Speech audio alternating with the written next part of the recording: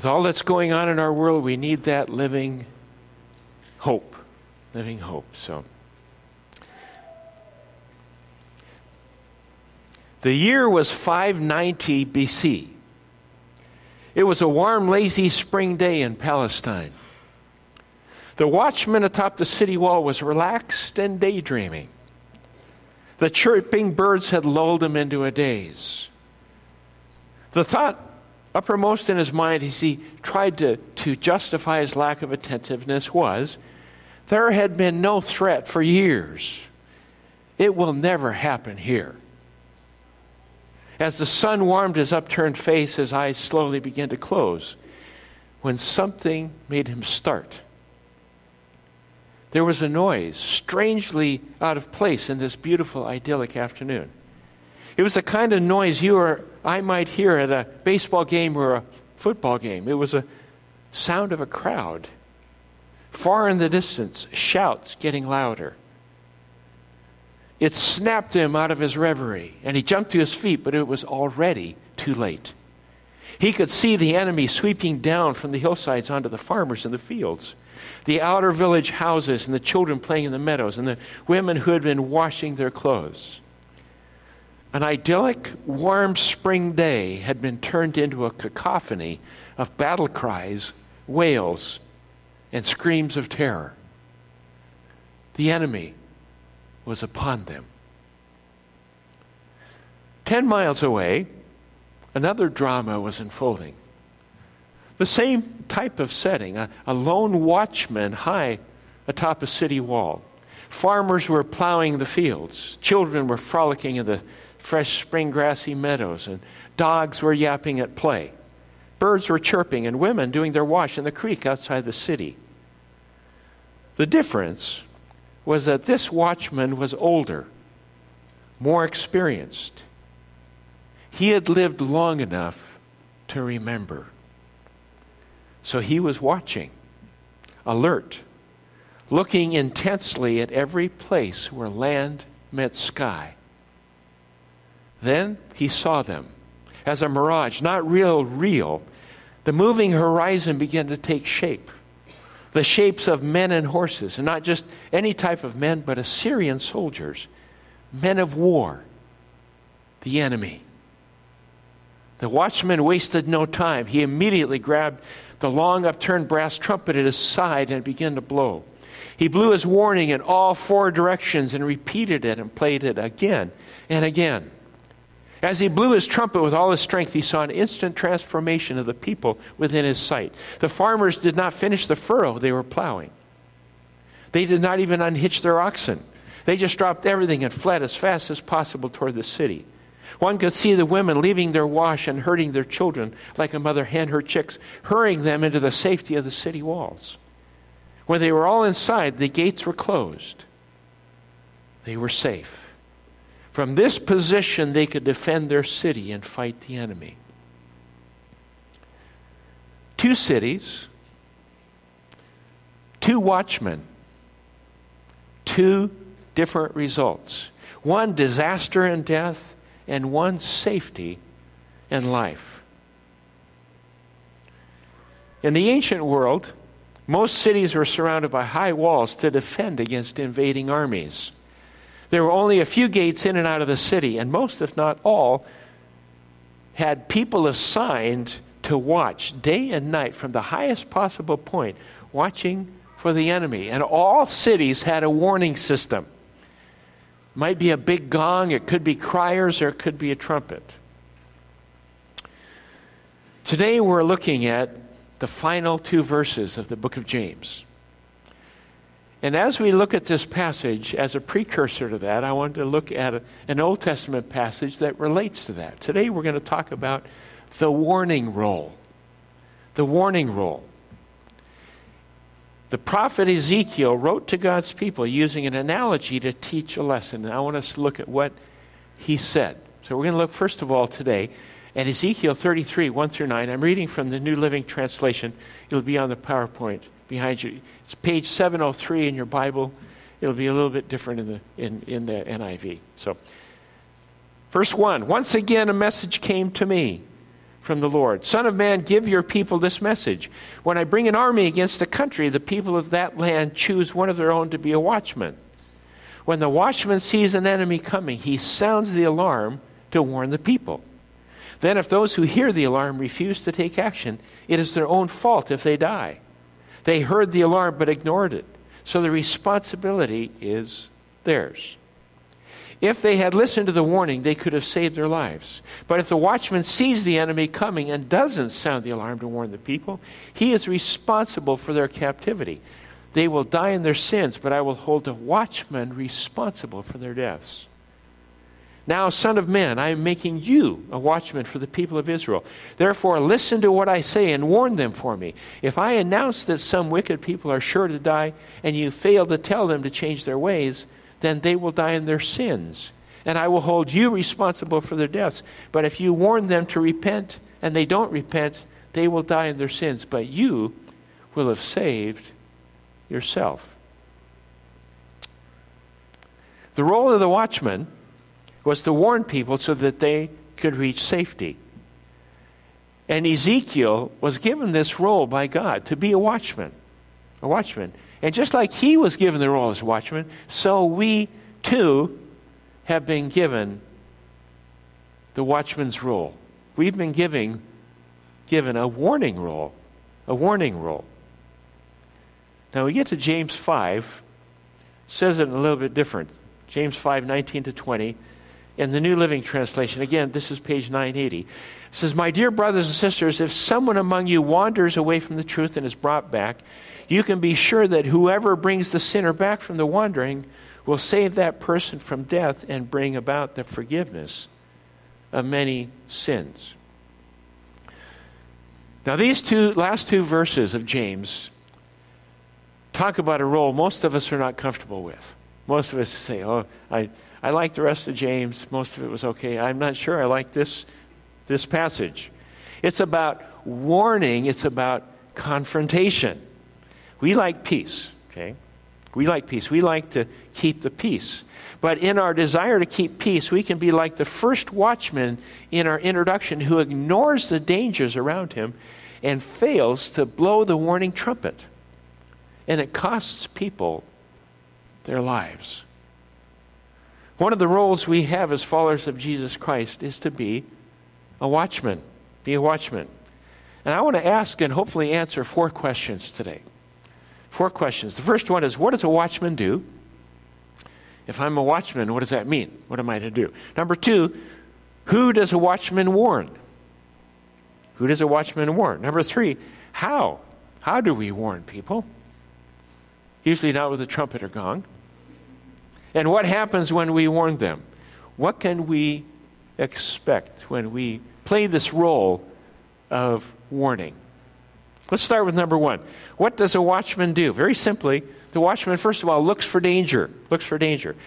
It's the job of the watchman to identify danger. And in ancient times, most cities had some form of walled protection. Many people lived and worked the fields right outside the city walls. And during threatening times, a watchman was on constant duty, stationed on a tower or parapet in the highest point of the city. And his job was to look for danger.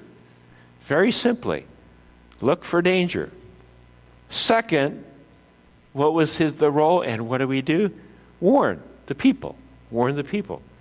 Whether it's a trumpet, a gong, a call, or a signal of some sort to warn the people. Because the watchman could see what no one else could see. From his vantage point, he could see danger. Now, how does this apply to us? If we're all called to be watchmen, what does that mean? Well, in the spiritual realm, we are called to be watchmen, and we see things that many people do not see. In the spiritual realm, we see things that many people do not see. I'll use as an example something called secular humanism.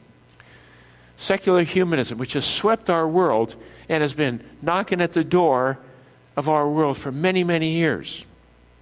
And there's a tremendous danger of secularism or taking God out of our society in every way. And all you have to do is read the news. Look at the news. You see all kinds of pressures Many of you are in the middle of that battle where people are trying to take God out of every segment of our society, out of the schools, out of politics, out of laws, out of civic society. It may be online or social media. There's an article back in 2005 that started talking about this trend. It said, an Italian nominee to the European Union's Executive Commission came under sharp attack, both from the European Union parliamentarians and the press, for his traditional Catholic views about the sinfulness of homosexual acts. And he tried to hang in there, but ultimately they had him removed because he had a view that was godlike. In the same year, Ruth Kelly, who was Britain's education secretary, experienced what many said was a prevailing attitude of the European elites toward religion, particularly in the public sphere. From the ban of wearing visible religious symbols in French public schools to the refusal of the European Union to include specific mention of Christianity's influence on Europe's distinctive civilization, a mountain of anecdotal evidence suggested that there was an aggressive form of secularism taking Europe by storm. We looked at that the last 2 weeks on the video in the Constitution. It started in Europe, but it came here with trying to remove any vestiges of God in our government. It's God's influence on the Constitution and our form of government. And this Christianophobia that was tied to Europe caused a spiritual malaise that pushed Europe into this economic decline. It pushed them into a malaise and economic decline. And we, in America, our culture has experienced the same trends over the last 20 years. The globalist elite want to exclude any reference points of the transcendent or God to anything to do with our society and political life. Many who have been warning of this trend for years are or have been removed from media of all forms. And you've watched that, especially social media. People that have been removed from social media platforms. My daughter, who basically just put some nice verses and she put encouragements, etc., was banned from Twitter. If there was nothing controversial politically, she was encouraging people with verses and encouragement from the Word of God. She got banned from Twitter. They want to get anything that refers to God out of the world. Secular humanism is so dangerous because it removes God as the center of the universe and places humans as the gods in the center. Then humans determine truth, humans determine morality, humans determine right and wrong. And we've seen the results of that. State laws that require parental notification for dispensing Tylenol in a high school, permission by under 18-year-olds for a tanning salon or body piercing, but no parental permission required at all for an abortion. Many people in America don't see the trends, or they're content to bury their heads in the sands of comfort and convenience. We've said, well, that's out there. I don't have to deal with that. Hey, we're in the middle of it now. Transgender laws in some states that have opened up women's restrooms to men. And just the past several weeks, allowing men to compete as women in the Olympics. And a female claiming to identify as a male swimming topless in a community pool in Iowa. What? Are you serious? Yeah. See something, say something. Now it's say something, get censored. It's real. It's real. In our colleges and universities over the years, truth may not be taught. Values and morality have nothing to do with intellect, and character development is an extracurricular activity. It's a training ground. Our public university and government-run schools are the training ground for tomorrow's leaders. And what do they have? What do they have? Dangers. These are the dangers of life apart from God. Secular humanism, secularism profoundly affects life, health, family, marriage, and the well-being of every human being on the planet. It totally disregards the 10 commandments that give us guidelines on how we are to relate to God, our Creator, and how we are to relate to our fellow human beings. What would America be like without do not commit murder, do not steal, do not commit adultery? Look for the danger. A watchman looks for the danger and then warns people. We have to see the danger first, then we warn. So who does a watchman warn? Who does a watchman warn? In James 5, it says, "My dear brothers and sisters, if anyone among you wanders away from the truth and is brought back again, you can be sure that the one that brings that person back will save that sinner from death and bring about the forgiveness of many sins." Who do we warn? Those who wander from the truth. Now, this can include, and usually starts with people that we would call pre-Christians or people who are outside of Christianity. They're not believers, non-believers. In 2 Corinthians 11:3-4, it says, "But I am afraid that just as Eve was deceived by the serpent's cunning, your minds may somehow be led astray from your sincere and pure devotion to Christ. For if someone comes to you and preaches a Jesus other than the Jesus we preached, or if you receive a different spirit from the one you received, or a different gospel from the one you accepted, you put up with it easily enough." Now we look around Wisconsin. Most people would probably claim that they are spiritual. They're spiritual. They believe in spiritual things or spiritual beings or whatever. Spiritual. But you have to ask, spiritual in what sense? One of the trends with secular humanism is something called syncretism. We've talked about this before. Syncretism is taking a little bit of this, a little bit of that, a little bit of this, a little bit of that, and creating your own religion. Okay? It's a great idea. You know, you can create your own God, your own religion, and many people do that. Create your own. It's called syncretism. Say, well, you know, I like the idea of heaven, so I'll put heaven in the box. Hell, we're not going to use that. We're going to do that. I like the idea of reincarnation because I like to have a second, third, fourth chance and come back again. So you add reincarnation. Then you take love. I think love is good. Justice? No, we're going to do just love. And so what they do is they take it's like a grab bag approach to religion, and it's created out of human mentality in our human being.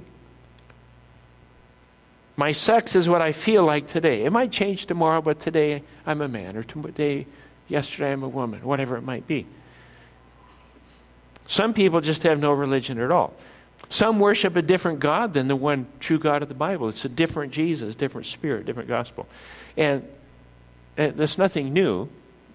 It's been going on for centuries. Paul addresses this in 2 Corinthians. And the question is, who do we warn? We warn those who do not believe in Jesus Christ as a Messiah and warn them that Jesus is the way and the truth and the life. Talk about the God of the Bible, the living God. If we do not warn non-Christians and they die spiritually or eventually physically, we are responsible. Let me say that again. If we do not warn unbelievers and they die spiritually or eventually physically, we are responsible. Now, we're not responsible for their response, just the warning. Just the warning. We can't make people respond, but we are called to warn. Who do we warn? Pre-Christians. Now, there are also people who have once known Jesus, but they wandered from the truth. This would be Christians. Letter B, Christians. People who were once active believers, followers of Jesus Christ, but have chosen to walk away. And it says, if one of you should wander from the truth. Now, the word wander sounds like it's a passive word, like, I got lost. Okay, I got lost. This word is not in the passive sense. It is conscious active. In other words, the word wander is not like a passive getting lost. It's a conscious active choice of path. So when you say somebody wandered from the truth, it wasn't they accidentally got lost. They made a conscious active choice to depart or to leave from the truth. It's also intellectual and doctrinal because we choose what truths we believe. And ultimately affects, number 3, our behavioral and moral. So this is a conscious, active matter of our will, intellectual, doctrinal. We choose what we believe, and it affects behavior. Wandering from the truth is called apostasy. And many today change what they believe to accommodate their moral behavior. My behavior is this, so I'm going to just change my beliefs about it. And this subjectivism that we just think we can kind of wander and make decisions and leave the truth of the Word of God aside. Wandering. How we change, as a matter of our will, we change or adapt our belief system to match our moral values. That's moral wandering.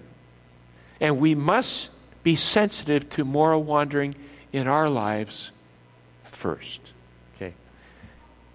Am I wandering in any moral sense in my life? And then it says be sensitive to moral wandering in the lives of fellow believers, other people, so we can warn them. One writer says, as Christians who care for the church, we ought to be sensitive to moral changes in our own behavior while avoiding judgmentalism, and be sensitive to changes in our brothers and sisters. In our day, moral wandering may be as sure an indication of apostasy as mental, theological wandering. Wandering. So number 4, how do we warn people? How do we warn people? First of all, we need to prepare properly. And the first way we prepare is something called prayer. In Isaiah 62:6, Isaiah is talking about the watchmen. He says, I have posted watchmen on your walls, O Jerusalem. They will never be silent day or night. You who call on the Lord, give yourselves no rest. You who call on the Lord. Calling on the Lord is prayer. Calling on the Lord. Who are we called? Who are we to warn someone else if we have not first called on the Lord? If I don't know, if I haven't prayed, and I don't have my life together, who am I to call someone else out? Prayer and repentance. Get right with God first. Starting with prayer. Seek God. So if we're getting ready to warn, we see somebody in error in the ways, seek God first yourself. Start with God, that. And second, read the Word. Read the Word. Study. Ezekiel 33 says, the message came to me from the Lord. What does this say? What does the Bible say? It comes from the Word.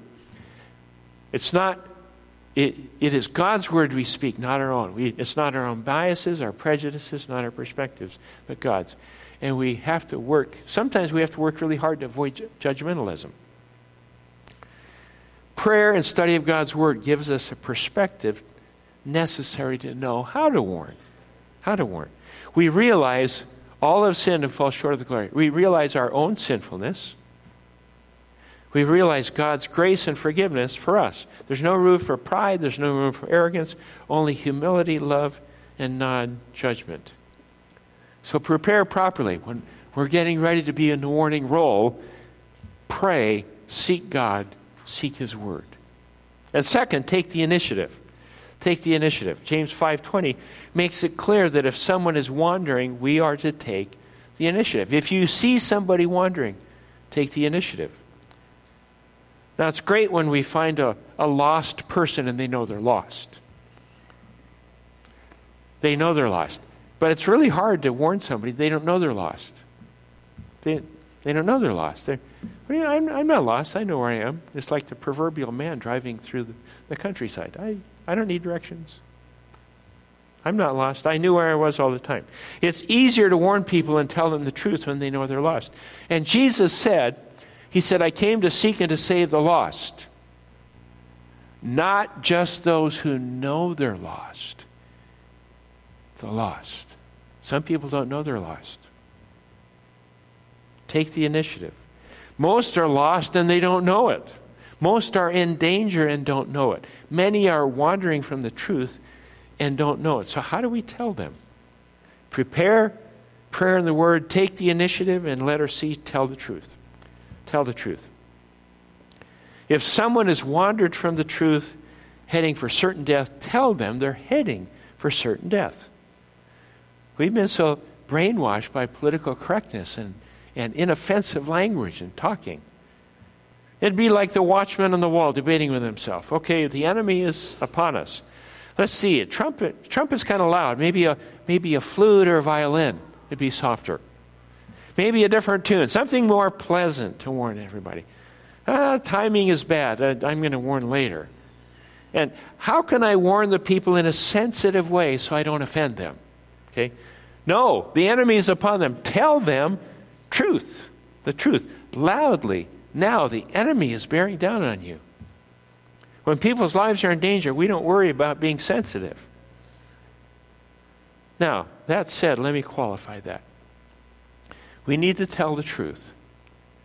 But, fourthly, letter D, love them.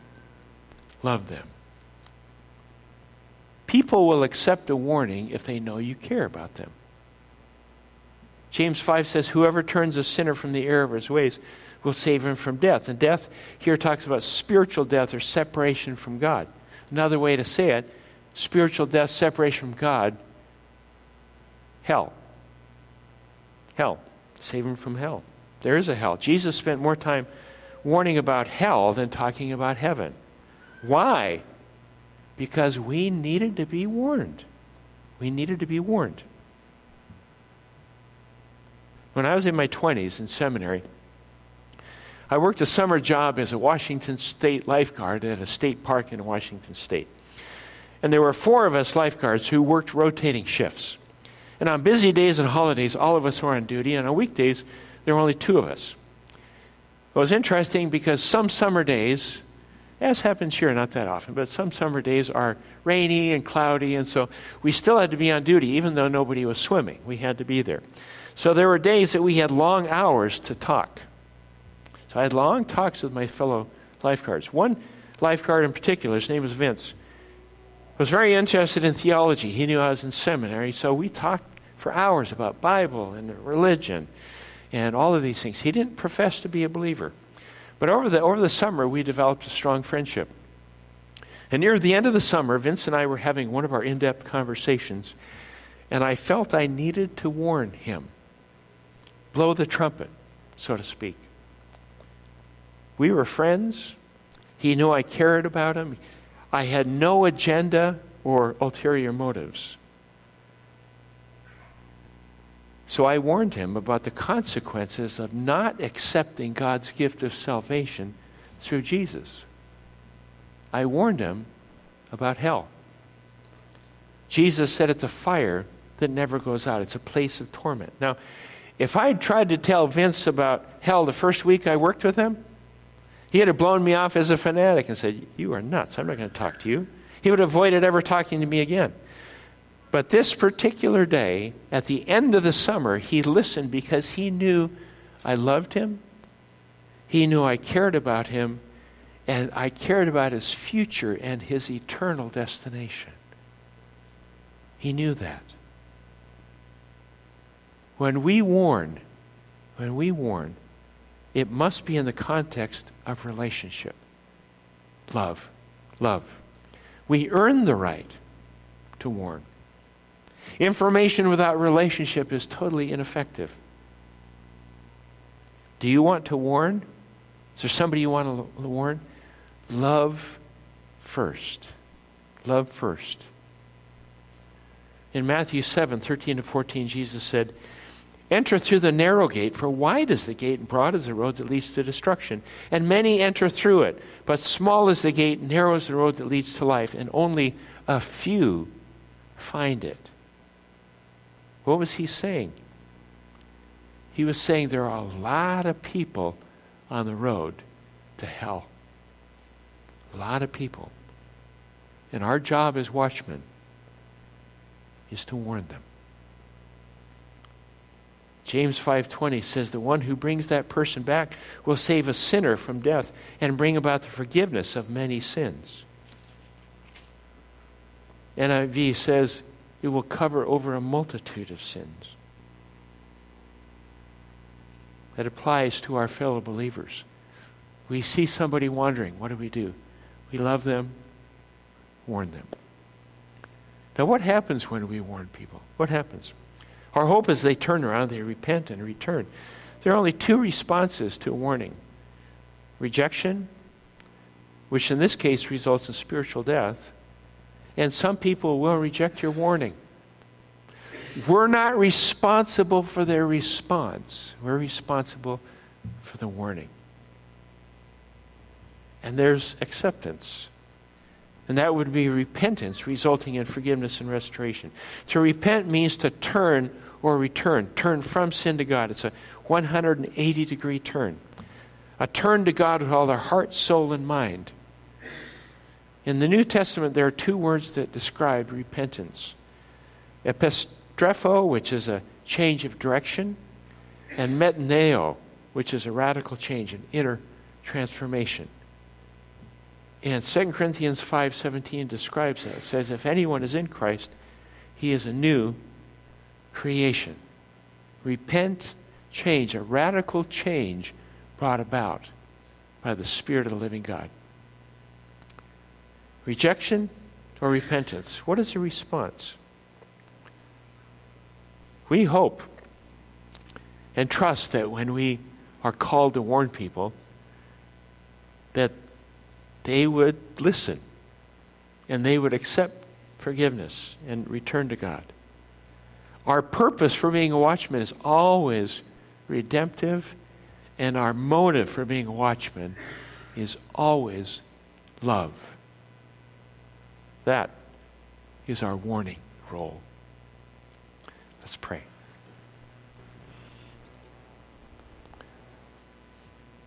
Father, we thank you that you give us direction and you give us purpose and understanding. And I know, Lord Jesus, some of us as far as our temperaments, we're a lot more hesitant to warn. Other people are more comfortable with that. But I just pray, God, that we would take the gifts you've given us and look at what you call us to do